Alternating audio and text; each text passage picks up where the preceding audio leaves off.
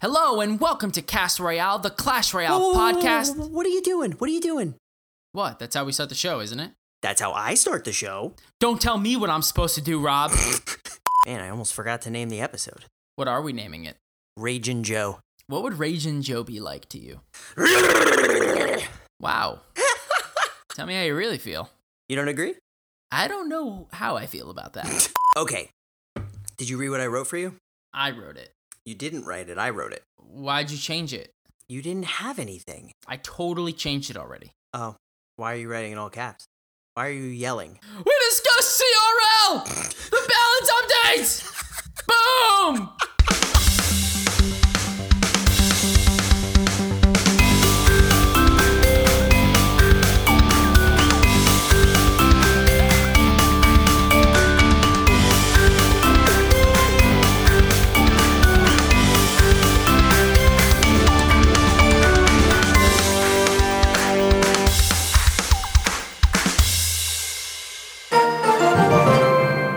Welcome to Cast Royale, the Clash Royale podcast for casual players. I'm Rob. And I'm Joe. And this week, we discuss CRL, the balance update, and a really sweet deck. Boom! Boom! And if you're listening on Apple Podcasts, Google Podcasts, Overcast, clnsmedia.com, or wherever you get your podcasts, we hope you enjoy the show. Episode 67, baby, let's go! Are there any famous songs with 67 in the title? Because if there are, I feel like we should be singing it, because I can't think of anything special about the number 67.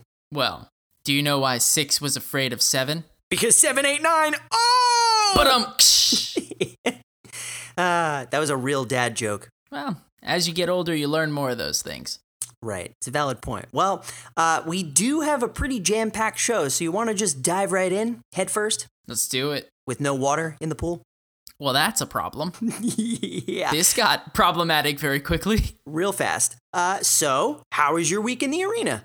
Man, I don't know if I've ever been more excited about, like, your week in the arena update, because for the first time in well over a year, okay?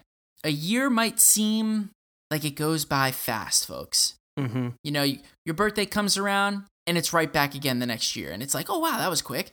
Christmas, same thing. July 4th, same thing. Personal bests that take a year, over a year, to come around and go around, that is too long. The valid point, sir. And for the first time in well over a year, dude, I hit my personal best of 5130 trophies. I was planted so very nicely into Master 1, and I was less than 3 games away from getting to Master 2. What? Dude, that is awesome. And it was a great moment for my Clash Royale career, and it lasted for all but maybe 2 days, because I didn't play at all. I mean, yeah, how could you? And then I lost 250 trophies in a row. I did the automatic trophy death spiral, and I am currently sitting at 4,900 trophies.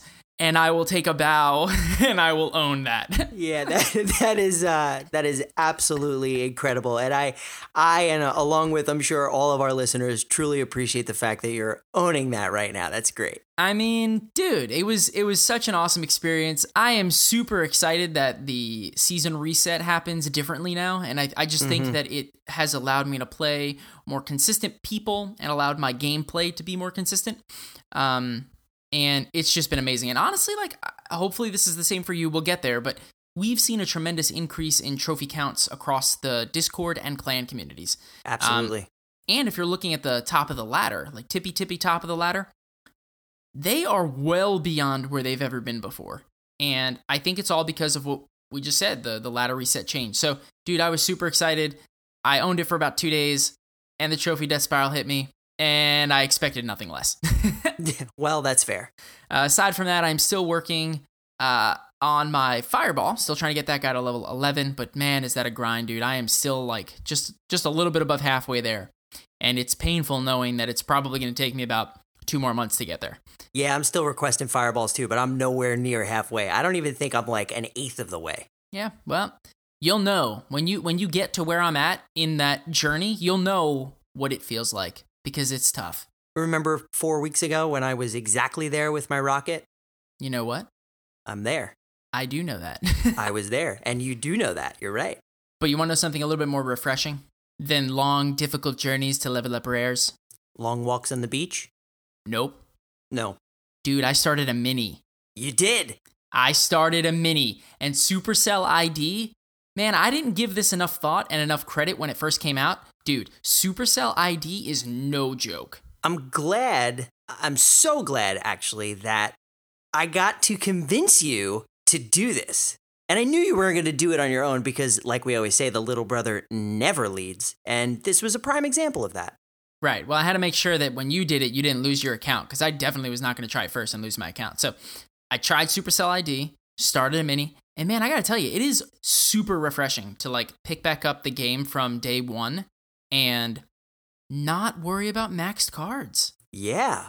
You ever just look at a life experience and be like, man, I wish I could use the knowledge that I have now and go back and just do it all over again because if I could, I would. I feel like that's exactly the feeling you get when you start a mini. That's exactly that feeling. It's fantastic. Yeah. So, dude, I mean, that's me. It's been ups and downs, but I enjoyed the ups a lot more than I hated the downs. Well, the downs are funny. But the downs are funny. And I mean, at this point in our Clash Royale careers, I can easily laugh at a 200 or 300 death spiral because it happens, man. It happens. Right. Well, clearly. But enough about me, dude. How was your week in the arena? Where do you currently stand? I am currently at 4803 trophies. Dude. Yeah. Is that your PB? No, it's my second PB. I'm actually terrified to play again because the season's going to end really soon. And I got people in Discord being like, Rob, you got to let me know when you're going to play your game because I'm going to watch and we'll cheer you on. And I'm like, oh, yeah, well, no pressure, right? Yeah. I can't. I'm so scared, dude. Like, I just don't want to mess it up. And knowing me, well, I mean, I shouldn't say that. I don't want to go into it with that negative mindset, but I'm just really, really, really scared. So right now you're sitting at one game away from your personal best. Like if you win this next game, you will be at your PB. Yeah, definitely. My current PB is 4815. You need to play right now while we're recording and tell everybody what the experience is. Well, you know for a fact I'm not going to do that because we're terrible at shoutcasting. Well, that's right. But hey, it'd be fun. It would be funny. But no, I'm probably going to play now that I know that you made it to 5130. Not that I'm ever going to get there right now, at least. And you took your trophy death spiral. I'm not so afraid. Plus, I came really close. Dude, I haven't made it past 4,800 in months. So I agree with everything that you said about the way that they changed the ladder reset. It definitely makes it an easier journey through the ladder, right? Like you're playing with people that are more consistent, like you said. I'm currently working on an Expo deck. Shocker. Similar style to the Mortar Mauler, but also pretty different. I have 77,000 gold to get my bats to max, but obviously I need the other part of the change. Dude, I got a princess from a war chest, so that was pretty cool. Nice. Uh-huh. And the clan is currently sitting at 2168. That's awesome, dude. It's pretty high. I'm not sure if it's our all-time high, but it's pretty close. And something else that wound up happening, I think maybe because of this, we started this test, what we're dubbing Warless Weekends. Okay. Where we've noticed that participation is what you would expect naturally down on the weekend because people are busy, they're doing things in life. And we wanted to see if it made a difference if we took off for the weekend and then just did maybe Monday, Wednesday, and Friday, or Sunday, Tuesday, and Thursday, right? Like just 3 days a week because you can only play once every 2 days, right? So we'll see how that pans out. If it winds up keeping us at our trophy level longer, maybe we'll keep doing it. Plus, it's nice to give everybody a break. They don't get burnt out. Yeah, no, I hear you. I think for Cast Royale 2, we are currently sitting at 2389 trophies. Nice. We're kind of teetering right around 2,400 for, a couple of days now, but we do war every other day. We don't take weekends off. And right now that seems to be working for the clan. But, it's interesting hearing what you're saying about how, different clans feel, right? And I think that's the beauty behind Clan Wars, right? Like our clan, sure, some people probably feel a little bit overwhelmed by playing every single day, but the beauty behind it is those people don't have to play every single day. Whereas most of the people in our clan want to play every day. Whereas in your clan, it's a little bit different. And that's totally fine. And I think that that's the beauty behind Clan Wars, is that everybody has their own agenda, and make it so that it's what their clan wants to do, and it can be sustainable. Because otherwise, like you said, you get burnt out, you don't want to do it anymore. It kind of loses its vibe if you're not having fun. Well, right. And over the one weekend that we wound up actually playing, we wound up dipping below like 2,000, I think. So we were like in the 1,900 range. And now, once we did this one weekend where we didn't play, we wound up holding our position a little bit longer. So I don't know. You know, it could be a good thing. It could be a bad thing. We'll see. It's a test. Total experiment. Rob, the mad scientist. That's me. Doc Brown over here. And I also started a mini. So you forgot to mention your mini account's name, good sir. Oh, naturally, I go from the Boom Man to Mini Boom. Boom. And naturally, I go from Nonstop Rug to Mini Rug. Boom. Totally appropriate. Totally. Yeah, so we are currently visiting one of our Discord members' clans, and we're having a great time just hanging out, chatting with everybody, and we're probably going to do some sort of a tour with our minis, because this gives us the flexibility to join other clans. So get ready, guys. We're coming. We're moving on in, baby. The Boom Bros are taking over. All right, so you want to move into some topics, dude? Please, let's do it. All right, so why don't we just start off with the elephant in the room? Ready. Which was, for the first time ever, Supercell basically performed a hot fix into the game, fixing or adjusting the Royal Recruits. Dude, they were nerfed almost as immediately as they were brought into the arena. Yes, they were. What are your thoughts on this?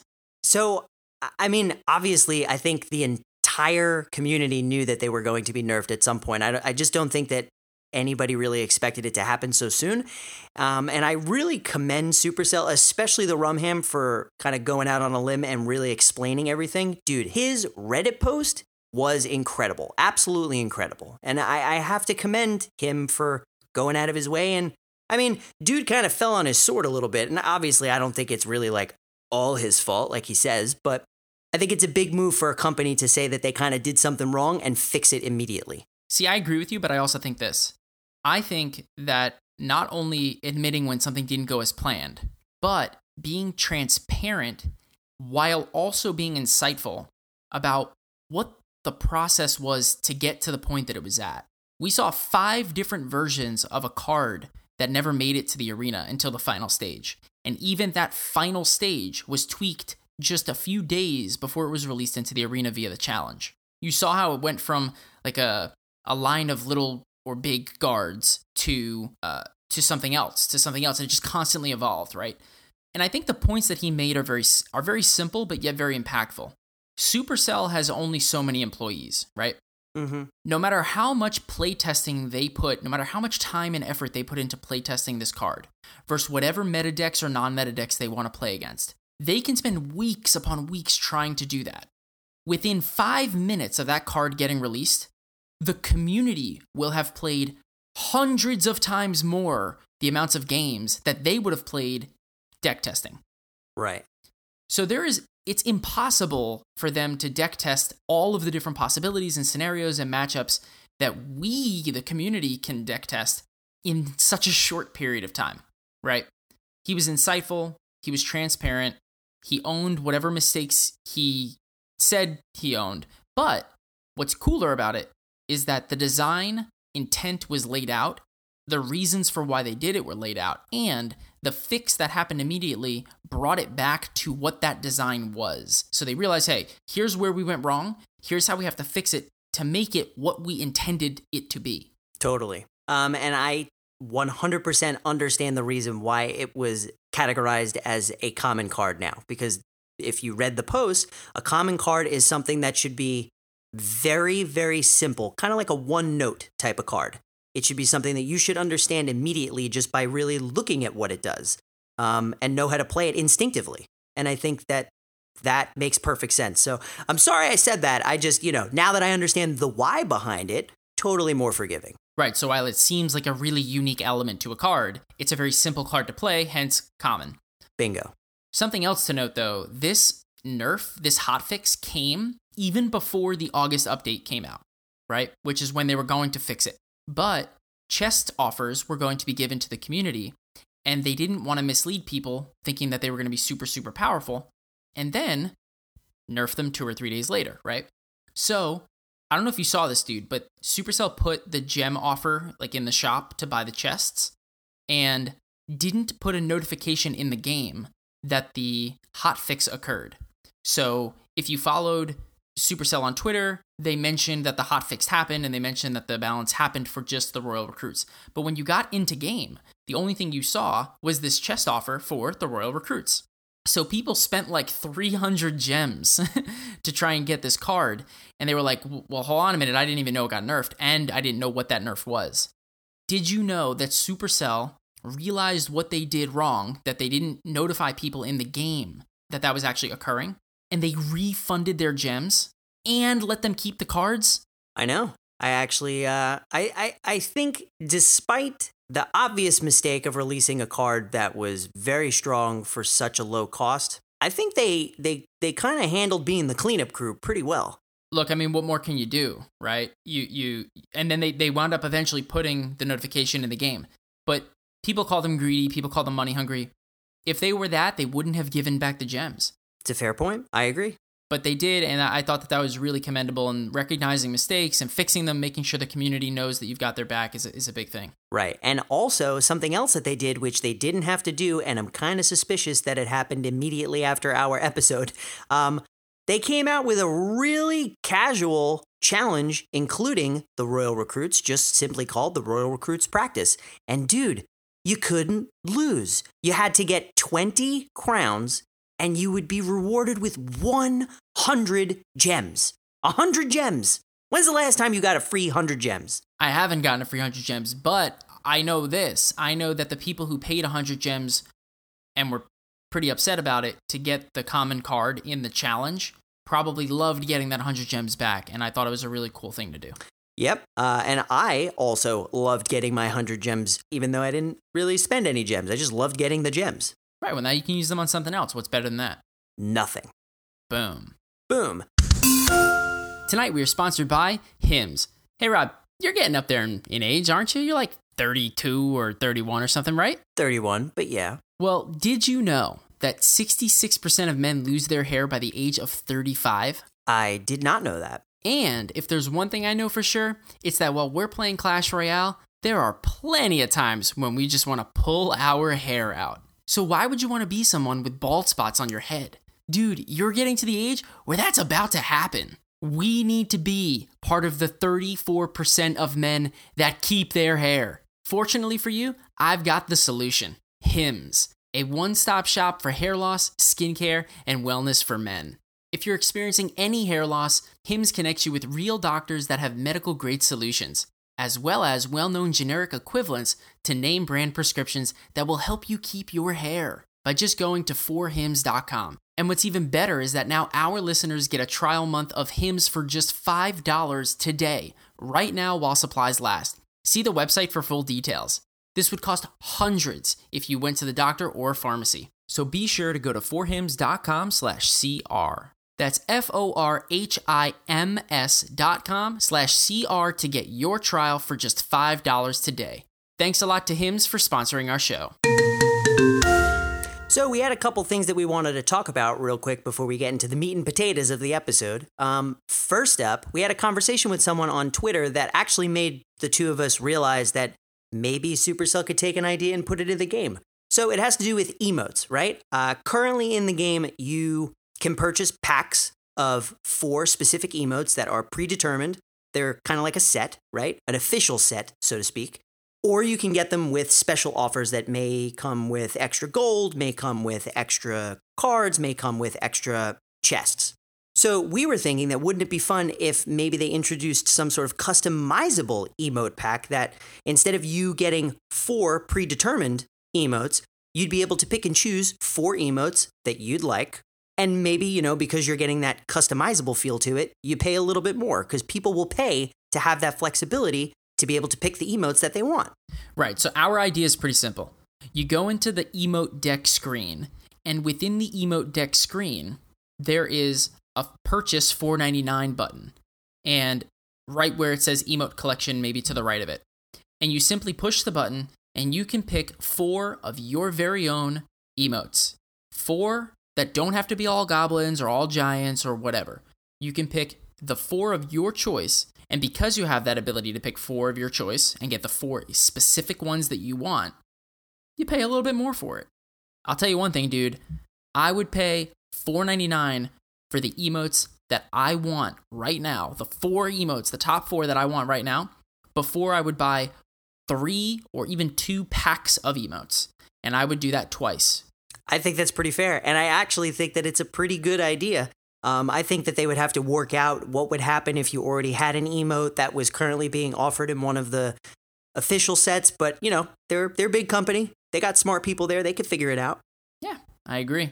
But dude, another thought that we had, which we actually posted on Twitter about, was a War Deck bulletin board within the clan chat. Yes.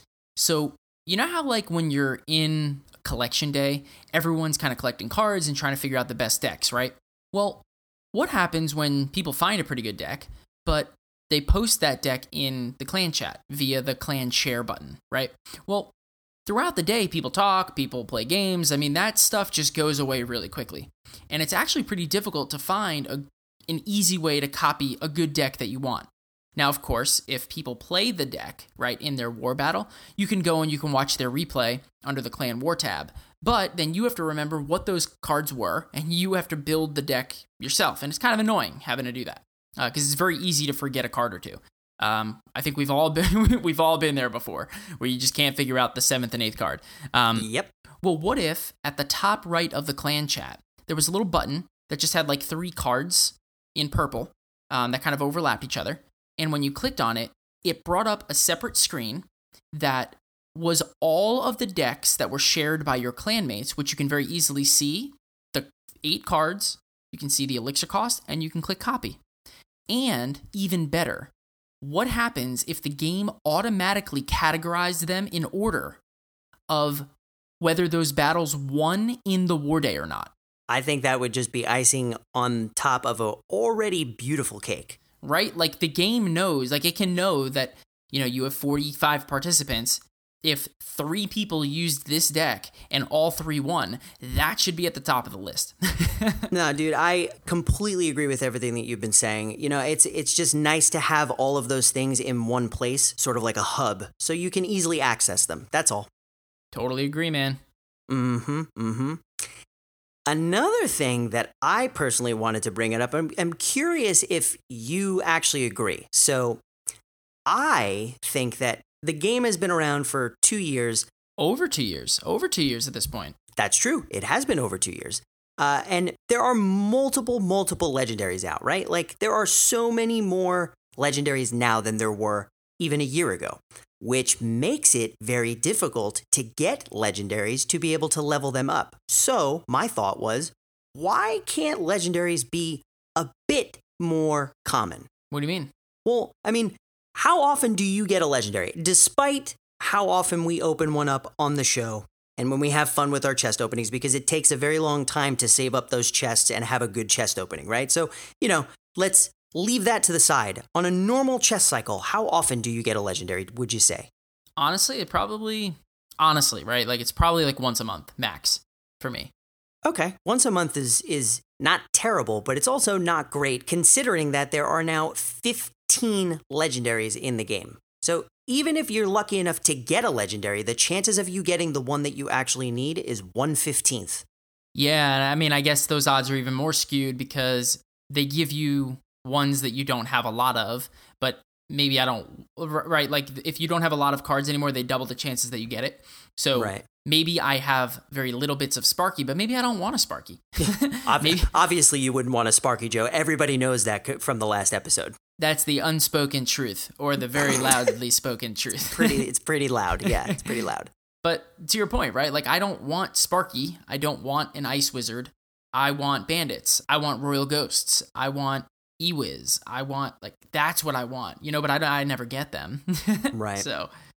Yeah, well, let me put it to you in perspective. Let me say it this way. I have been playing this game for over 2 years. My log, the one card in my Mortar Mauler deck that cannot be maxed currently, is still at level 2, and I only have 2 out of 10 of those cards to get it to level 3. Right, so that's your number 1 ladder deck that we've been playing for well over a year and a half, and you've been playing the game for over 2 years. Yep, and I still can't get it to level 3. And at this rate, it may never happen, because there are a lot of legendaries, like we said, and they're obviously going to introduce more at some point. So one of the things that I was thinking, and I want to see what you think of this, maybe one of the ways that they can do it to start, right, because it could always improve as they keep going. What if one of the ways that they do it is introduce a legendary card request day, the same way that they do the Epic Sundays? I get a little bit skeptical about that. I've seen it on Reddit before, but I just think doing it too much would be a lot. You know, like, I think it would have to be like super rare, and it would have to be like a special event, so to speak. It couldn't be, you know, something quote unquote, like we said before, common, because then it would lose the feel. So, like, what are you thinking? I mean, you already said that you feel like you get one once a month, right? So what if we just stuck with that average and just did a special event at the end of the month, once a month? It's Legendary Card Request Day. I think that's fantastic, actually. Right? I don't know. I mean, maybe I'm trying to take a mile while I'm asking for an inch. No, I mean, I think it's not a bad idea. Look, dude, I mean, if you do it on one day, it's not even guaranteed that every single person in Clash Royale can request one, right? I mean, at the end of the day, not everybody plays every single day. So even if you have it on Tuesday, let's just say, you know, one random Tuesday or, you know, one random Sunday, whatever it winds up being, it's not even a guarantee that I log in to get the legendary. So it, you know, obviously would increase the total amount of legendaries out there, but I don't think it would like kill the market. Plus, if you're requesting, if you're donating legendaries, that means you're losing. Someone gains one and someone loses one, right? The net is still the same in the game. So, you know, I think it just helps the community focus on what they want to get as opposed to being given what they have to get from a legendary perspective. All right, so to piggyback off of our idea and keep it going, what if when you can make that request, you could only request one card? Then I'm even more into it. I mean, once a month, one legendary. It's a little bit of a boost, and I think that's what it currently needs. Yep. So, yeah, just wanted to put that out there and see what happens because, I don't know, man, I'm just kind of feeling it that I really, really, really want to get my log leveled up, and just getting it to level 3 seems to be like climbing Mount Everest for no reason. I totally agree. Mm-hmm. So you wanted to bring something up about CRL, right? Yeah, dude, real quick. So I don't know if you saw this on Twitter, man, but the CRL teams are almost all moved into Los Angeles. So the teams, they're going from all over the place, and they are on their way to Los Angeles, where CRL will occur over the next couple of months. And what's even cooler is that depending on if they get the assets and channels prepped in time, they're going to have the teams go live and potentially do some tournaments for the community. Yeah, that sounds amazing, actually. And what's even cooler is that more CRL teams are actually finalizing their rosters, so we should be hearing more about those in the next coming weeks. But also, if those tournaments occur and there's more teams involved, it's going to be an even bigger spectacle. So, you know, I'm just excited to see how this is all panning out. We've been talking about it for a very long time. It's just cool to see how, in reality, people are moving now. They're going to LA, and we're almost ready for game time, dude. I know, dude. It's so exciting, and I cannot wait to fanboy out with you when that happens. Boom. Boom. And Joe, one last thing before we move on to our next section. A-Rod. A-Rod? A-Rod. A-Rod. All right, Joe, you know what time it is? Oh, I know exactly what time it is. It's time for Boom It or Move It. Boom it or move it! And this week we are doing our Boom It or Move It section on the August balance changes. So I hope you're excited. We're not going to talk about the Royal Recruits because we already talked about that, so we know that that's part of it. But we thought it would be fun to do the other cards. So, Joe, are you ready for number 1? Let's do it. The Royal Hogs first hit is now much quicker. 0.65 seconds quicker, to be exact. Boom it or move it. Dude, I am totally booming this one. Nice. I just feel like the Royal Hogs, they said it in the description, but the Royal Hogs, they come, first of all, they're supposed to be royal, right? They run up to the tower like they're getting ready to feast on something, and then they just kind of like hang out for a little bit. and then they start attacking. It's a little bit underwhelming, and I think because they get there so fast, it's cooler if they attack for their first hit over a half a second faster. That's a lot, dude. Yeah, no, I agree. We see cards all the time increase their attack speed by like 0.1, and it makes all the difference in the world. Their first attack is going to happen 0.65 seconds faster. I think they're going to hit the map harder, they're going to hit and run into the tower harder, the damage will occur faster, and I think that's exactly what they need. They were lackluster in damage, and this allows them to get it. This is the kind of card that I want to induce panic to my opponent when it comes out. Right, I mean, like the Hog Rider, right? Like if you spend 4 elixir on the Hog Rider and it doesn't make it to the tower, well, you're pretty upset about it, right? Like, and now you've got to counter something that your opponent has when you just spent 4 elixir. It's the same thing. You should be rewarded for your attempt, but also you have to deal with the consequences of losing 4 elixir, right? For attacking the tower. But if they never make it to the tower and deal damage, it's kind of like, well, why am I even spending 4 elixir on it? Right, it's a terrible waste of elixir for sure. Right, so I think this will definitely help. So, I don't know if it's exactly what they need to make them quote-unquote meta material, but I do think that it's definitely in the right direction. Couldn't agree more. All right, so next up, are you ready? Ready. Dude, the Knight. Damage increased by 5%. Boom it or move it. I'm gonna have to boom this one. Tell me why. I mean, I know you don't disagree. There's no way. It's impossible.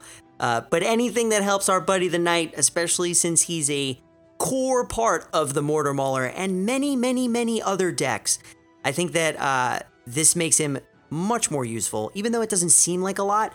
They say in the description that it helps take care of goblins, right? So he'll be really good against Goblin Barrel and the Goblin Gang, because he can take them out with a single blow. And that's huge, man. I mean, if you think about it, right? 3 regular goblins would take 6 hits for him to kill, whereas now it takes 3. I mean, that's just so much time saved. It's so much less damage taken on him. And, to be honest with you, this is probably the first time in a very long time that any card at all that exists within the Mortar Mauler has been buffed and not nerfed. It's probably true. So I'm going to boom it with you, dude. Nice. Double boom. All right, you ready for number 3? Let's do it. The Tesla Tower had its lifetime decreased from 40 seconds to 35 seconds, plus its hit speed was reduced from 1 second to 1.1 seconds. So bit of a nerf there. Boom it or move it. So I'm going to boom this one, man. I'm going to agree with your boom. So that's another double boom, 2 in a row actually. So quadruple boom. But why? So I just feel like the Tesla Tower has just been dominant. I mean, if you look at the tippy top of the ladder, and if you look at how it performs in just arena play in general, if used correctly, it is a powerhouse on defense. But also, it's super, super useful in decks like the Expo Tesla deck. And I just feel like whether you're using it for true defensive purposes or you're using it to distract and protect your Expo, in either scenario, it kills minions and goblins and bats and all these other things so fast, but it also just has a presence on the map that just seems never ending because it hides for so long and you can't attack it until it pops up. So it just feels like a really long time it's controlling a specific portion of the map. This allows it to not be so impactful and potentially gives, or opens the door for other buildings to be used. And I thought the one thing that was super interesting, dude, was that the Tesla Tower has a higher use rate, get this, than all other defensive towers combined. What? I mean, it puts the rest of them to shame and some. So, I mean, when something is shining that much, there's clearly a reason for that, and it's, overtaking the meta, and I think they just needed more options. So, I boom it. Definitely needed to temper that. All right, so next one up is the Bomb Tower. And this one's big, dude. The elixir cost was reduced from 5 cost to 4. Lifetime was decreased from 40 to 35 seconds, very similar to the Tesla Tower. And on top of that, the health was reduced by 33%. Huge, huge chunk of change. Boom it or move it. Ooh, I think I'm gonna boom this one too. Okay. So, obviously, as they said, this card hasn't been used for a really, really long time, right? It's got very, very low use rates. So, taking this card from 5 cost to 4 cost makes it so that when it's interacting with cards that it would normally be used to defend against, makes that elixir trade a little bit more equal, right? Like a lot of those cards are 3 and 4. So throwing down a 5 cost card to deal with something that's 3 or 4 elixir, that's not really, like, why throw it down? Right, I mean, you think about the cards that you'd want to defend against with that. It's the Skeleton Army. It's the Goblin Gang. It's the Battle Ram, right? I mean, it's these swarmy type cards, the guards.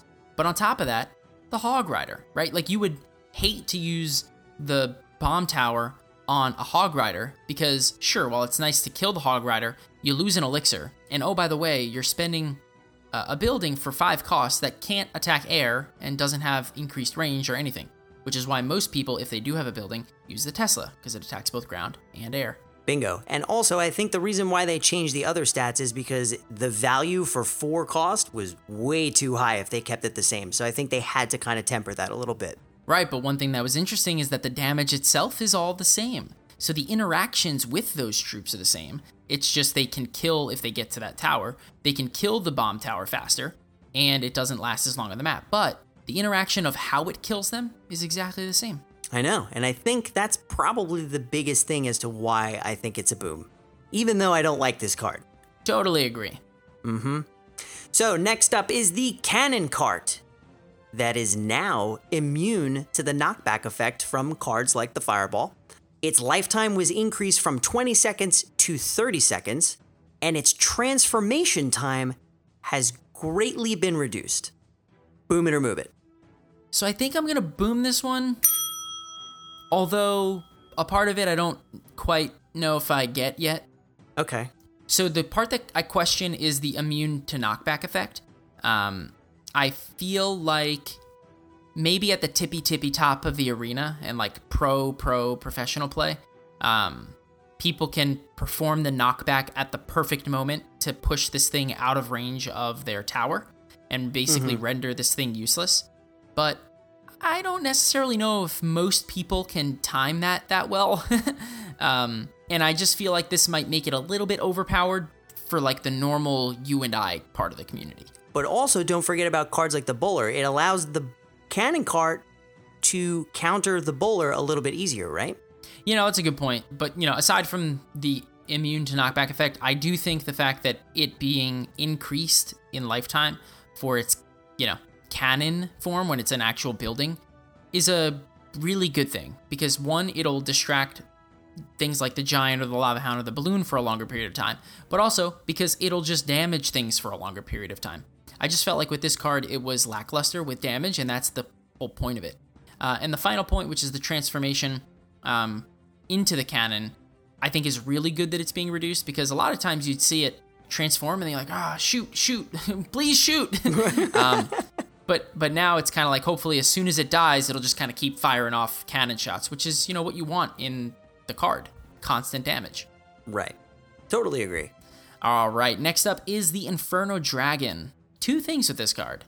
First, the range has been reduced from 4 tiles to 3.5, so it has to be a little bit closer to deal damage. And the Inferno Dragon can now be knocked back by things like the Fireball. Boom it or move it? Boom it. Okay. Inferno Dragon is one of the most ridiculous legendaries in the entire game, and I always feel like you need to have an answer to that card. How many times have you thrown a rocket at an Inferno Dragon? Quite often, actually. Yeah, especially if it's hovering right above the tower, right?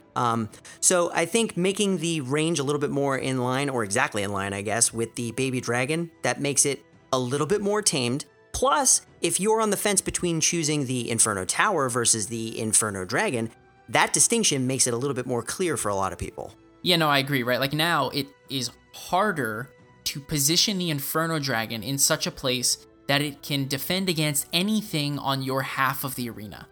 I mean, previously you can position that thing in such a way that you can literally place it in, like, I don't know the tile placement, but you can place it in one tile and it'll kill a giant that is being pulled across the center of the arena, and it'll kill a balloon that's coming down the pipeline as well with the same placement. So hopefully this half a tile reduction will allow your troops to get out of its range. And, maybe you don't have to waste a zap every single time that you're playing against it. I just think it's just easier to deal with, and that's what this card needs. Right. Do you like the knockback? I'm confused a little bit about the knockback, to be honest with you, but I feel like standardization is something that they want to do in this game, and that's what they're doing, right? Like, we'll get to the changes across the board, but this is not the only one that's going to be knocked back. But I think that standardization is a key element to this change, and so far it's worked out well. That's true, but also remember that one of the reasons why they gave it the ability to, well, not really ability, but it gets affected by the knockback is it breaks its beam, so it has to restart its charge, right? So not a lot of people are running Zap or running an E-Wiz. So this gives you other options to be able to break that beam because the beam is the thing that destroys. Right, so now that's a great point. So now, if they're attacking your tank, you can position your Fireball, or better yet, your 2-cost Giant Snowball to push the thing back to the left or the right or back or forward, whatever the direction is that you need to push it in, so that it unlocks on your target. Bingo. So I think that alone is a huge thing. Right. More counters to the beam attachment, which I totally agree with. Next up, speaking of which, is the Baby Dragon, who had its hit speed increased from 1.6 seconds to 1.5 seconds, so it attacks a little bit faster. And it also can be knocked back by Fireball and Snowball. Boom it or move it? I'm going to boom this one, man. Tell me why. So I think in the day and age of swarm cards, like the Witch coming back to life, the Minion Horde being super powerful, especially at the pro level, things like the Goblin Gang, the Baby Dragon is just so useful. But the problem with the Baby Dragon is that sometimes it can seem like it attacks a little bit slow. Mm-hmm. And, a prime example of this would be if you try and use the Baby Dragon to counter a graveyard. While in theory it should be the perfect counter, it just falls short a little bit because it feels like it's attacking a bit slower than those skellies are being generated. So I'm excited for this. I think it's going to help tame the swarm meta and give you other options to use to counter it. And again, I think the knockback effect is standardized, and I'm a big fan. You said it perfectly. Couldn't agree more. Next up is the Balloon. The only change here is that it can now be knocked back. Boom it or move it. I mean, I think I'm going to have to boom it. How do you not? Right? I mean, the Balloon is one of the most destructive cards in the game. And again, it's one of those situations where if you don't have the things to deal with that card properly, you're destroyed, bro. And most people will run things that can knock back other troops like a Fireball. So I think this is great.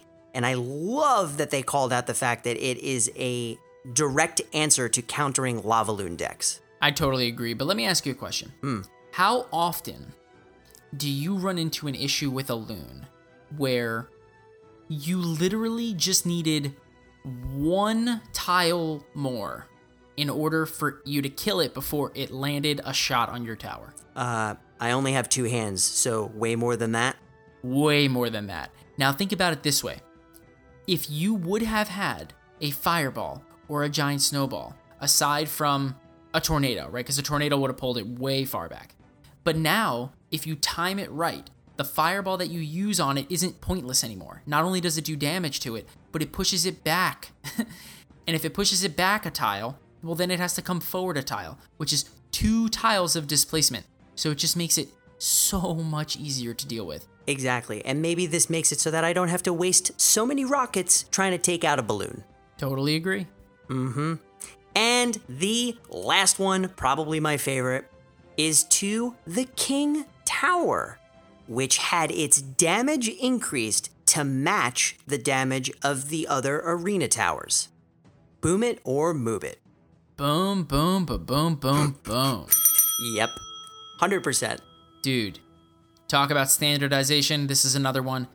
And it just never made very much sense to me. I got the point of it, right? Like the Princess Towers had less health, more damage. King Tower had more health, less damage.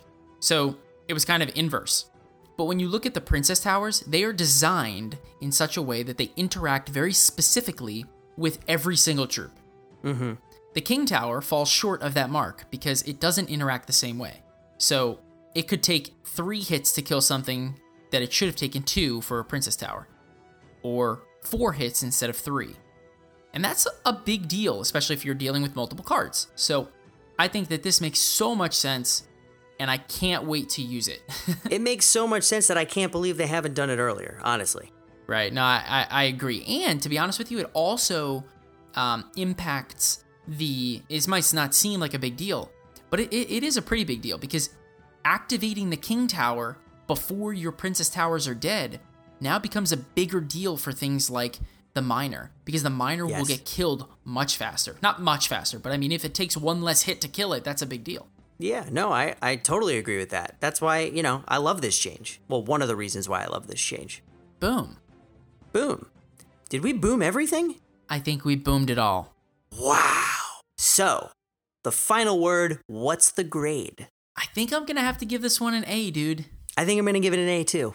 Yeah, I thought that this was unique changes to cards that I didn't quite expect. Like, to be honest with you, I never thought of knockback being such a big deal. But when you think about it a little bit more and you kind of look at the reasons behind it, I mean, it opens up the door for using other kinds of spells. Maybe ones that were put aside before, but now may have significantly better use rates than they did before. And that would be the Fireball and the Giant Snowball. And to be honest, right, like the Giant Snowball missed the mark totally when it first was released. It was super underpowered. It still is underpowered. And hopefully this allows you to say, okay, well, hey, look, the main reason that you used Zap was because you got a reset on the Inferno Dragon, which was overused. Well, now you can still get a reset on that Inferno Dragon and push back other troops and slow them all down, right? So it's appealing. Yeah, I mean, I don't really have much more to add to that, but I will say that I just love all the specifics of this particular balance update. I feel like they really focused on cards that truly needed it. And also, lest we forget that this balance update also technically includes the nerf to the Royal Recruits. So it sorely needed it. I think that that card is meta breaking. And hopefully these new changes, along with that one huge change, make the meta a little bit more fun again. Totally agree. All right, so let's move on to our meta check. Meta check. And this meta check comes to us from our boy Sir Devin Lloyd Christmas, and he has another awesome review of what's going on in the arena. So Joe, what's Devin got to say? All right, man. So like you said, our boy Lloyd Christmas, Devin, hit us with the numbers yet again. Are you ready? I'm so excited. Let's do it. Man, the Fireball use rate is currently through the roof. And if this trend continues, it will be set for its largest use rate at approximately 52% at the tippy top of the ladder. This comes at the expense of Poison, which is currently being used at 18%, and the Rocket, which is currently being used at 12%. And you might be asking, well, what about the Lightning? Well, that thing has faded into obscurity at the tippy top of the ladder, being used at a whopping 0%. Ooh. Now, we just talked about the balance change for the Fireball. If pros are already using the Fireball for specific purposes, and they get the added benefit of a knockback effect, this number is definitely going to increase over the next cycle. Oh, for sure. Totally agree. Another card that's seen a big uptick is the Royal Ghost, which is currently hovering at about 30% use rates. This would also be a record, as its previous high was around 19%. And surprisingly, for this meta check, the Royal Recruits were only used once in the current period. Now granted, that was at a snapshot moment in time, but this snapshot was taken after the 2 elixir nerf to the Royal Recruits that seems to have turned the pros off to this card altogether. I'm sorry, I have to giggle a little bit about it. It's just kind of funny. It is funny, but necessary. All right, so this week, dude, Devin wanted to do something a little bit different with the meta check. Uh-oh. Should I be excited or nervous? You might be nervous. I mean, you said you've played for 2.5 years, and what Devin wants to do is test your knowledge with a little bit of something that he'd like to call Meta Check Trivia. Devin, come on, man. 2 years of experience literally means nothing. Well, we'll see exactly how much it means when we start off with a few easy questions. All right, I can take a softball. All right, well, considering everything at tournament standards, we'll start off with the first round. Are you ready? Do I get a lifeline? You can phone a friend. His name is Joe. He is not, I promise you he's not going to help me. I don't think he will, but you can try. All right. Question number 1. What single troop has the highest DPS in the game? I guess I would have to pick P.E.K.K.A. Ding, ding, ding. P.E.K.K.A is right. Yeah, buddy. And some people might not know this, but P.E.K.K.A, actually the Big Mama P.E.K.K.A, does 376 damage per second. All right, I'm digging this. I got the first one right, so number 2. Number 2, what single troop in the game has the lowest damage per second in the game? Ice Spirit. Ice Golem. Oh, come on. Which has a damage per second of 28. Pretty useless, but yet used so much. Yeah, clearly. All right, well, I guess on to number 3. Final question for the first round. What card has the highest DPS in the game? Ooh. I know this. The Skeleton Army. Wow. The Skeleton Army, when all skeletons are alive and ready, when all little Larrys are running around, dealing damage, do 938 damage per second as a card. Yeah, dude. It's a lot. It's a ton of damage. Mm-hmm. I can't believe you got that. I actually came across that stat a couple weeks ago, so you'd be surprised at what I know. I am surprised, but also kind of impressed. Thanks. But now, let's see how you fare when the questions get a little bit trickier. I'm ready. What does more damage to a tower? A swat from Big Mama P.E.K.K.A, or one hit from a balloon? It's gotta be the balloon. That's right, man. The balloon does 798 damage to a tower at tournament caps. Boom. Which is 120 damage more than Big Mama P.E.K.K.A would with one swing. That's what happens when you put a skeleton in a balloon. Crazy things happen. Mm-hmm. Question number 2. Which has a higher DPS? The Golem or the Giant? Definitely the Golem. It's the Giant, dude, by over 35 damage per second. What? I told you, 2.5 years doesn't mean anything, dude. I told you that, and I feel like I don't even know you anymore. The third and final round. One question, the hardest one, of which Devin says if you get this correct, you are a Clash Royale master. Are you ready? I can already tell you that that is not the title that I hold here. Prepare to not have that title. Rank these cards in order of their death damage, from highest to smallest. Not excited about this question. The Skeleton Barrel, the Ice Golem, and a Golemite. Death damage. Alright, so the 3 cards are Skeleton Barrel, Ice Golem, and the Golemite. Skeleton Barrel, Golemite, Ice Golem. You literally got all 3 wrong. Yes! Nailed it! So you are definitely not a Clash Royale master, but granted, I would have gotten this wrong too. In reality, it is the Ice Golem that does the most damage at 70, the Skeleton Barrel, which does 67, and the Golemites, which do 53 a pop. All I have to say is I hope everyone listening fared better than I did here tonight. Well, we can only hope. We can probably count on that. Yeah, definitely. So that's it, man. That's the meta check. Hope you guys enjoyed this little twist. I thought this was pretty cool, so... You would. The meta check trivia. I loved watching Rob get more than 50% of the questions wrong after he flaunts and taunts his 2.5 year span. Did I flaunt and taunt it? I mean, that's what I'm saying. All right, well, you're entitled to your own opinion, I guess. Boom. And Devin, love you. Thanks a lot for putting me on the spot, bruh. Next time I need some questions to ask Joe. I'd like to test my knowledge. Boom.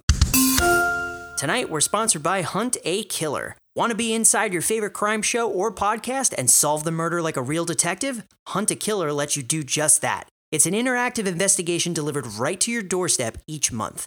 Hunt a Killer delivers clues, correspondence, and other physical items that you put into a serial killer's mind. Decode and investigate to unravel the case. It's like you're living in your favorite true crime series. That's right, Robin. We're members, and it really does put you right into the action. It's not like anything you've ever done. Trust us. It's been featured on BuzzFeed, Washington Post. The editors of Bustle are even writing a monthly article about their experience. And here's something else that's cool. Hunt a Killer has partnered with the Cold Case Foundation. So, part of your monthly membership will go toward helping police departments catch real killers and close cold cases. That's right. So join us and tens of thousands of others by signing up for a Hunt a Killer membership at www.huntakiller.com. And if investigating isn't your thing, you probably know someone who would love this as a gift. To help support our show, they've offered a 10% discount on the first month for our listeners. But it's only available for a limited time. So go now to huntakiller.com and use the code CAST to get 10% off your first month. That's CAST CAST. Huntakiller.com. Can you solve the case? Thanks a lot to Hunt a Killer for sponsoring our show. All right, let's move on to our deck spotlight. Deck Spotlight! And this deck is called Ragin' Hog.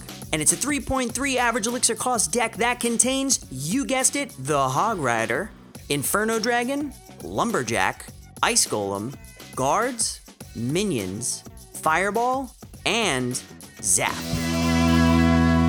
So Joe, tell me how to get my hog to the tower and rage all over my opponent.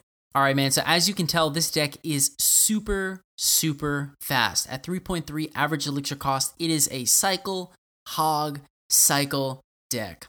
And as you could tell by the name, it involves a little bit of rage in the Lumberjack.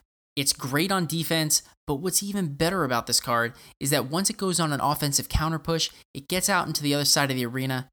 Its only goal is to wreak havoc on that side of the map. Whether it's making your opponent have awkward placements with their troops, throwing down ground troops that they didn't necessarily want to in order to distract it. But what's even worse is that once it dies, it creates a huge circle of rage, which is the perfect combination for a Hog Rider that only wants to sprint its way on over to the tower. So with this deck, the key is simple. Defend, defend, defend.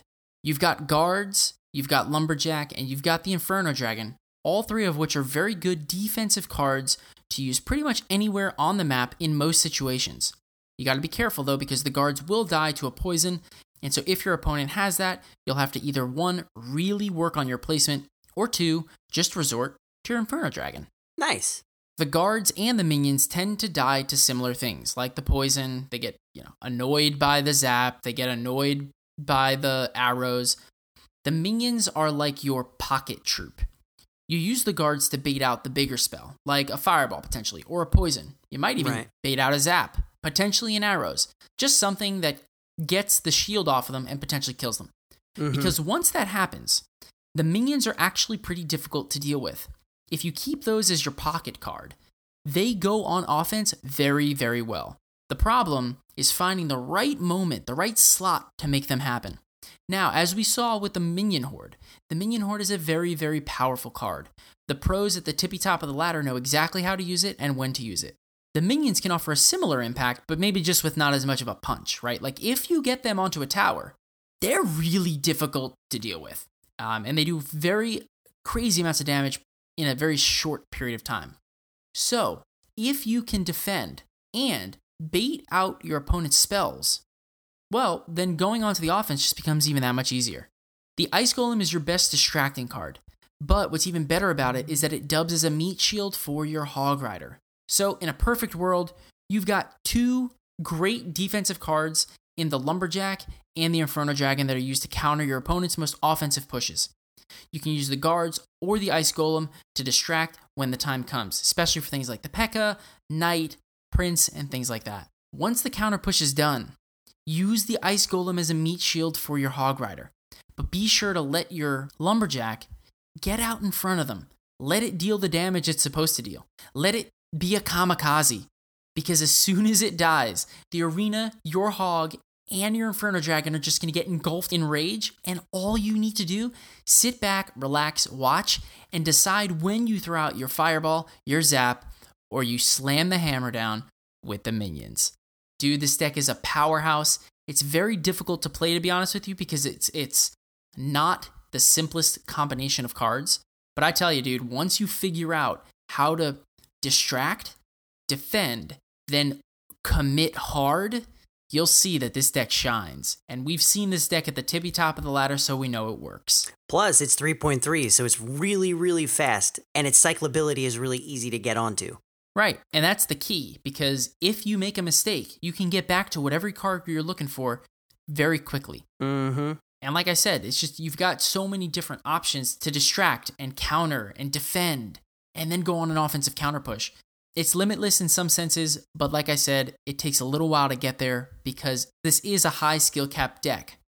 You'll find inconsistent results when you first start playing. Sometimes you'll win drastically, sometimes you'll get literally pummeled until you learn the placement, the order of the troops, and really just how the deck synergizes with itself, and really when you can overcommit on offense. Really finding that right moment, that right window of opportunity is really what's going to separate your wins from your losses. Right. Well, this deck does seem like a powerhouse, and I'm really excited to give it a try. Boom. All right, man. Well, we also got a new patron! New patron! Huge shout out to Jim M for joining the Cast Royale Patron Club. Jim, thank you so much for supporting what we do, donating your hard-earned money so that Rob and I can continue delivering fresh, awesome, new, fun, and friendly content to the Cast Royale community. We truly appreciate it. Bada bada. Boom. All right, so that's pretty much it. If you would like to join our clan, please join our Discord at castroyalpodcast.com/Discord because we always post open spots there. And as always, you can reach out to us on Twitter by using the handle @PodcastRoyale. That's right. And if you would like to email us, send that email to feedback@castroyalpodcast.com. And as always, the number one way that you can help us reach more people is by leaving us an iTunes review. And a special thank you to clnsmedia.com for hosting our show on their site. If you're looking for the most recent episodes, you can find them there or check out new podcasts. And a huge shout out to tonight's sponsors, Hunt a Killer and Hims. Joe, I literally got nothing else. I'm done. I want to go relax a little bit. It's been a very boomy type of episode, so I'm just going to go chill, maybe make some popcorn, cozy up and watch a movie. So what you're saying is this episode was too boomy for you, and now you need a little bit more moob in your life. I definitely don't want moob, but maybe I'll go with a mini boom. Oh, ooh, a mini boom. Nice. I see what you did there. I see what you did. You like that? I do like that. Thank you. So you got nothing else, right? Nope. Me neither. So, until next time, for another hodgepodge of everything! Hodgepodge of everything! Boom! Bye. Bye.